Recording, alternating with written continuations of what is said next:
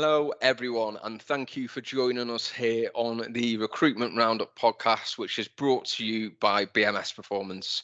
For those of you that are joining us for the first time, BMS Performance is a specialist sales and marketing recruitment consultancy. For the last 30 years, we've been helping businesses across the UK recruit for vacancies at every level. I'm your host, Mike Leather. We'll get stuck into the latest trends in regards to recruitment. We'll talk about insights, we share ideas, we share experiences, and ultimately we look to provide value to fundamentally help you, whether or not you're a hiring manager, a business leader, or part of an internal talent team to recruit smarter, faster and more effectively. We've been away for a little while, but today I'm delighted to be joined by my new co-host, Sam Muzi-Urira. Welcome to the show, Sam. Great to have you alongside with me. Mike, thank you so much for having me. Really excited to spend some time with you, but also looking forward to the season ahead. So yeah, let's get stuck in. Indeed. So we're going to be talking about a couple of subjects today, both of which are going to be relevant for sales directors, sales managers, hiring managers, but also sales professionals as well. I think the first one we want to talk about is what makes a top performing new business sales professional in the current market. And we're definitely not immune to this, but most companies across the UK, across all industry sectors, have definitely had a more challenging 2023 than 2022, haven't they? 100%. And a real reason for that is fundamentally it's been harder to sell, hasn't it? Companies have been tighter with their budgets, more cautious about what they're investing in, less reluctant to meet with new partners, new vendors, new suppliers. So that has made the environment that we find ourselves in a much more challenging one and even more difficult for salespeople. So, we've seen that in our business, haven't we? People have had to really relearn skills that they might not have had to use for several years, mainly around BD. So we wanted to get into this. I think it'd be a good topic. What are your thoughts, Sam? I think it's a really, really good topic. Thinking about the challenges, like you've said, especially coming out of COVID, sales, new business sales has been a challenge, and within most organizations that we tend to deal with. But yeah, I've got some exciting points that I'd like to dig into and really explore this topic a bit further. Yeah, well, then you can kick off. What's point one? Yeah, I think point one for me, when I break down new business sales and the real top performers within any organization, I think in the most basic element, it starts off with communication, really. Yeah. And I think from my end, communication is split into a couple of vertical points. So when I think about just the first ability to be able to build rapport, I think that's such a lost art, and the top performers can really do that. On top of that, it's also the ability to effectively listen, right? High performers, high performing new business sales professionals can listen and be able to articulate, features and benefits to the customer that they're engaging with. So it's that ability to build rapport, the ability to listen, the ability to convey articulately the benefits and features, of a product that they're able to use. And then, it's just the ability to build rapport. So in the most basic element is probably a point that I'd like to start with. Yeah, because you'll be the same. I get hammered by email outreach. Just do. I would say 90% of salespeople, which are mostly BDEs, SDRs, that prospect me, just send me an email. Like, I must get 90% emails, 10% cold calls. I've had one cold call in the last 3 months from someone trying to sell me something. That tells you everything that you need to know. Yeah. And most of the emails you get are completely unqualified anyway. Yeah. They're not talking about problem that I might have and how said product service solves it. So I definitely think that piece, effective communication, rapport building, totally agree. I think if we look at the people in our business that do really well, but also the candidates that we see that we know are top performers because they've proven that top performers when we assess them in a new business environment, they have got real good grip of a multi-channel approach. Yeah.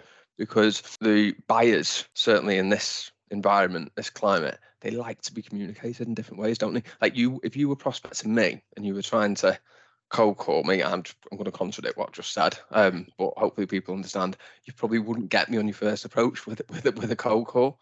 Yeah. But if you were sending me WhatsApps, if you were sending me voice notes, I would respond to you, and then you get me on the phone. So all roads lead back to the phone or Teams. What have you seen? You deal with loads of candidates, like the best ones. What have you seen around like their use of a multi-channel approach? Yeah, I think all the top performers really, really lean on that. And the thing that we're looking for when we're looking to engage with the different stakeholders within any sales process is familiarity. So, Mm. you spoke about, cold calling and picking up the phone being a loss art. I'm probably similar. If you're going to look to try gain my attention, it's not just going to be the first time that you ring me, you're going to be able to sell me something. Mm. Ideally, you want to be in front of your prospected customer by using a few different channels. You want to make that outreach call, and if you're unsuccessful, you want to send a personalized bespoke email, again, which really would highlight key challenges that the customer is probably facing. And then you want to stand out, you want to utilize WhatsApp, you want to use a WhatsApp voice note, you want to use the different tools that we have. There is so much available right now in this modern world of selling. LinkedIn, again, LinkedIn voice note, gifts. I'm a massive fan of personalized Yeah. approaches, and yeah, really standing out, because it's all about standing out in the noise, because there is a lot of noise out there, Mike. There are There is. lots Yeah. of sales professionals. In our industry, there's lots of recruitment companies. So it's all about, imagining yourself being on the other end of that phone call. Imagine Yeah. yourself being on the other end of that outreach, and what would you want to see? And that's kind of the mindset that you Yeah. want to put yourself into to Yeah. be successful. How would you want to be prospected? What Exactly. would you want to hear? Yeah. What would you want to hear? Yeah. You've described there a cadence, basically, without Yeah. calling it a cadence. Yeah. Um, how important is that in your view to have a Yeah. structure Yeah. around your prospecting methodology? 100%. And this boils down to probably one of the points that I was going to speak to, which is, goal orientation. But when you speak about a cadence, for some people that might not understand, a cadence is essentially a step-by-step process that we would be looking to follow and implement within your sales process to ultimately be successful. What we're looking for here is a guide, and then the beauty of the cadence is, we're then looking for patterns and repetitions. So yeah, I live and die by my cadence. It's important to have that process, but not just to create it, to stick to it in over a period of time. So, for the benefit of the people listening who might not have a structured cadence, maybe their prospecting revolves around, I'm going to make a phone call today. If they don't answer, I'll send them an email later on, then I'll try them Yeah. at some point tomorrow. And if they don't answer, maybe I'll give them a call at the end of the week. Like, what benefits do you feel having a cadence has personally Yeah. enabled you to achieve? And like, what outcomes have you seen? Yeah, so the benefits that I've seen from having a cadence is it's allowed me to realize why I am being successful within my sales process, right? Mhm. It's given me the opportunity to be able to quantify and to have these targets and metrics that I could work towards on a daily basis. So I know fully well that if we were to maybe look at a target, just to make it Mm. really simple for people. Let's say I'm a sales professional and my target is $10,000 per month, £10,000 per month. I don't know why I Yeah, said dollars there. For you dollars, to, pounds, per. it's all about breaking that down, right, and working backwards. So to reach this £10,000 target, how many deals do I need to get? So if Yeah, it's two deals, what is comprised within a deal? I'm probably going to need to, potentially send out a proposal. So yeah, how many proposals to get those two deals to get to 10,000? Let's say it's a 50% conversion rate. That's four. To get those proposals out, I need to have conversations. How many conversations do I need to have on a daily basis? hmm I need to speak to maybe 10 decision makers on average. that's To your speak, success metric, isn't it? that's my That success is it. metric. Yeah, yeah. Exactly. And that's what I'm looking for. And to speak to these people, how many calls do I need to make? So it's all about that goal orientation, that process. My cadence has allowed me to look at my data and look to reach my job target. I need to speak to this amount of people on a daily basis. I need to speak to 10 people. I need to the quality of the outreach has to be this. So it's all about something being tangible. You're not shooting in the dark, shall we say. You've got a real process to be able to follow to be successful over time. Yeah, that's really good. And I think at the moment, when you said before, standing out from the noise, that is what the top performers Yeah. will be doing across any industry sector. In an environment where it's more difficult to sell, we've got to try and change our approach. We talk about purposeful prospecting, don't we? And being intentional about everything you do can achieve better results, because the person, again, receiving the outreach can see that they're not just a number. Yeah. They're not stuck in some marketing campaign where they're getting loads of generic emails. So yeah, that's definitely something we've seen top performers doing, people doing within our business too. I want to go back to GIFs, because you mentioned GIFs. Don't get me started on the Let's gifts. talk, give us some examples of some GIFs that you've used, and Yeah, yeah, what results have you had? that's a great point. I think, we spoke about cadence earlier on. I've utilized a GIF. I think it's so important to try and stand off with the noise. Just to give you an example, there was this customer that I was prospecting going back, a few months ago. I think I had tried to, ring them, ring a few different potential stakeholders that I thought were the right people to speak to. Wasn't being successful. I tried to send some bespoke emails, wasn't getting anything back. I was able to get a connection acceptance on LinkedIn. Again, tried to send a LinkedIn message, that didn't work. I then followed up with a LinkedIn voice note. I thought that was quite a good approach. Again, that didn't work. So, I thought, what could help me potentially stand out from the noise. And on your LinkedIn, if you look on your setting, well, in the direct message settings, there are loads of GIFs and loads of memes. And I'm a sucker for anything that's funny, or even Humanises the sad. approach, though, doesn't it? Yeah, Like, it 100%. brings a bit of humour to it, and Yeah, people yes. relate to it. Exactly. So there's, quite a lot of gifts that I tend to like, that I like to see. And yeah, believe it or not, I sent a crying face gif. So it was, I dug that one out the archives. I thought it was really good. I said, if I can't get a response to this, then geez, like I'm probably barking up the wrong tree. I sent this gif. I got an amazing response. Turns out that, my messages had been missed. They'd been meaning to come back to me. I was actually able to pick up, a meeting on the back of that. Had a meeting, worked on a few vacancies, filled one of the vacancies as well. So it's an all in all success story that I hold clear to my heart, because so the mighty GIF, and there's GIFs on all different platforms, right? But Yeah. it's definitely an approach that I would 100% recommend to humanize yourself, get yourself standing out from the noise, but also just to think a bit outside the box, because sometimes that's what it takes to get someone's attention. Yeah. I agree. It's great use of prospects, and makes it a bit more interesting as well, though, doesn't it? Exactly. Trying this different approaches makes BD more fun. Yeah, And exactly. at times it can be one-dimensional, can't it?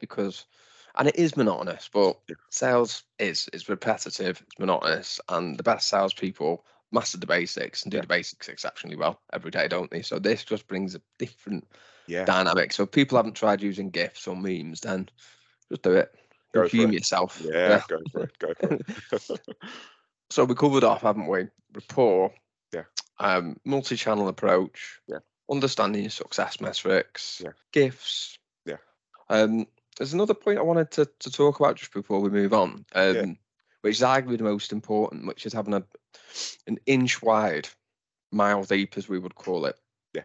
Understanding of your target customer profile. So, to give a bit of context on this, if I'm a salesperson and I am prospecting logistics companies, right? So, and my patch is Coventry My old and Warwick. industry, that, Mike.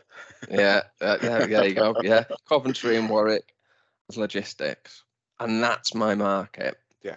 And that's the one that I've chosen to target. Then I need to be certain that I understand what the community of decision makers are like in that sector, what problems they experience at the moment, how much their problems weigh on them. Then I know if my product, solution, service is going to be a fit. And I want to know that I've got an idea of what's going to motivate them to want to speak to me. But that takes time, doesn't it? And I think certainly what in my experience and what I've seen, you get salespeople and they'll be more like scattergun and I'll like speak to every different industry sector without really thinking about who needs this solution. Yeah. And then targeting that and really spending time on getting to know that particular market segment. Yeah. So I wanted to touch on that because I think it's important. We don't talk about it enough, but it's going back to that purposeful prospecting piece, isn't it? 100%, Mike. It's such a key point. And when I think, great example with the logistics, by the way. I've totally forgot that was your background. But Inch wide, mile deep. The top performers within any industry, I believe they're probably a bit obsessed about the industry that they work in. And you've spoken about, a scattered approach. A scattered approach is no good to anyone, and I think the modern customer can pick up on that. It annoys people. It's not direct. Lose credibility. You lose credibility. So it's all negative. It's all about, from my end, as a salesperson, what you want to do is you want to really look to understand that market. You want to specialize. You want to understand what is important to the customer. So, dovetailing on that back of that logistics example, it's about understanding what challenges are they facing, from a transportation, what are the key things that they would like to see sort of moving forward, what's involved within their decision-making process, what are their goals sort of moving forward. So the top performers have got a customer-centric approach. That's what right? It's all about putting the customer first rather than just selling.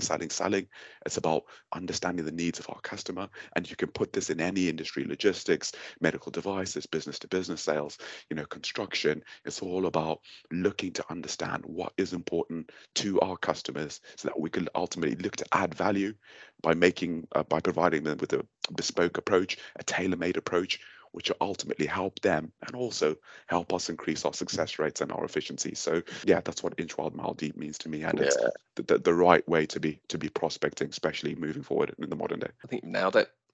there. You mentioned the word obsessed.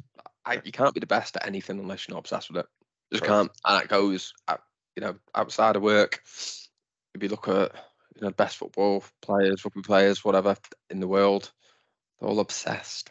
Like they spend longer on the training pitch. They take more care with the preparation. It's the same in sales. If you're not obsessed with how your solutions solve the problems of your customers and that customer-centric approach, and you're not obsessed with being the best, and you probably won't make it to be a top performer. You have to be obsessive, don't you? That's what I've seen. It's my experience, your experience as well. Yeah. Okay. So moving on. So we talked about in our interpretation what makes a top performing new business sales professional, and hopefully people have got a lot of good insight and tips from that. How do we identify them in the recruitment process? Because a lot of what we've discussed there, you can't see that on the CV, can you? Not there.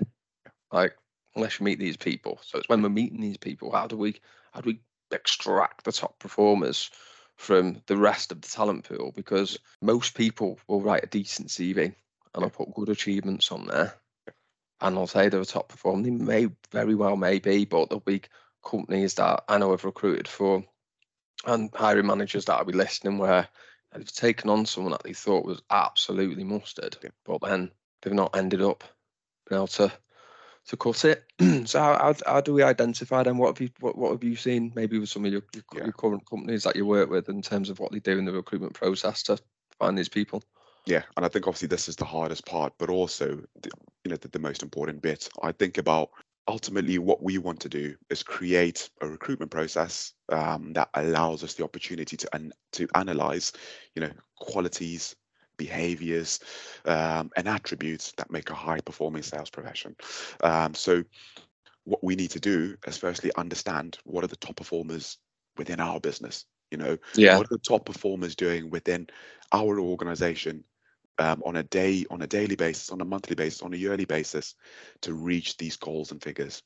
So within that, I would be recommending interviewing the top performers. I'd be recommending, looking to analyze what are the key things that they do, and then bringing this forward into the recruitment process itself. Then on the other end, it's also about looking at the poor performers, right? And the people that maybe aren't doing as well, so that we know what to look out for on the negative side as well. So I think the key thing that I'd be looking to do, and I'd be advising any organization, is to firstly look to understand what works well for us, why it works for us, and then creating a process or framework to then identify that within the marketplace. Yeah, totally agree. Yeah. When you say framework process, Yeah. like what have you seen around that, if anything? Yeah. Well, I think ultimately, the top performing new business sales professionals are obsessed with their sales process, and they understand the sales process. So if I'm then recruiting to find a high performing sales professional, I'm looking to understand, do they know what their sales process is? So that's what we're analyzing, and we're looking for from them. Are they able to convey what the approach to driving new business is? Are they able to explain how they engage with the customer, how they negotiate, how they close, how they get these deals over the line? And a good way to do that is to, ultimately create things within the recruitment process. So that could be role plays, situational based scenarios that we're assessing for. And again, these are things that you won't be able to assess on the CV, but these are definitely competencies and things that we could look and check out for. So it's all about doing things like that to be successful. Yeah, I think that point on interviewing top performers and low performers is an excellent one, because if you're in a role, let's say it's a boots on the ground or feet on the street sales role, and you're going around industrial estates, door knocking, you've got to make an impression really quickly. You've got to demonstrate extreme resilience as well, haven't you? Maybe setting a practical task around that, which could be, the person spends X amount of time on a field visit with one of your with one of your top performers and has a go at getting a foot in the door. So you can see if they've got that confidence, if they can do it without any sort of training. Maybe if you've got an SDR job where, again, we're contradicting ourselves a little bit, but hopefully people can see why. Let's say you are one of these companies that leads with email in terms of your BD strategy, and you need to write amazing emails, then why not bring that into play? Why not say, write us 3 different versions of a prospecting email that you would send? So you create an experience there where you're assessing for that competency. I would add to this, and something that I've seen companies do is create a skills matrix. It's quite rare, but I've seen it and I've heard of it as well, whereby what you do is you get your top performer and you'd grade them in the areas of their role that they do. So there'd be like the specific parts of the job, like the tangible elements. So preparing for a meeting, for example. It could be around, maybe as an activity metric in there. There could be something around system compliance. There could be something around the conversion rates from meetings attended to sales. So you've got that on one side, which are all the tangible aspects of someone's performance, and then you have a behavior element as well, and you grade each top performer in different areas. So you might have like below expectation, you might have intermediate, and you might have advanced. And you might say, right, for someone to be a top performer, they need to be advanced in these areas. And then you assess your top performers and you'll see these patterns emerging. And then you can engineer your recruitment process around that, because you know what behaviors we should interview on. And also you've got this practical, tangible element, which can say, right, so for our second stage, we're going to incorporate a task that allows us to identify they've got this in them. So I think that's a good starting point, and that's a real forward-thinking way to extract top performers from your recruitment process. That's quite rare in the market. I don't speak to many companies that have got a skills matrix, but it's something worth investing in.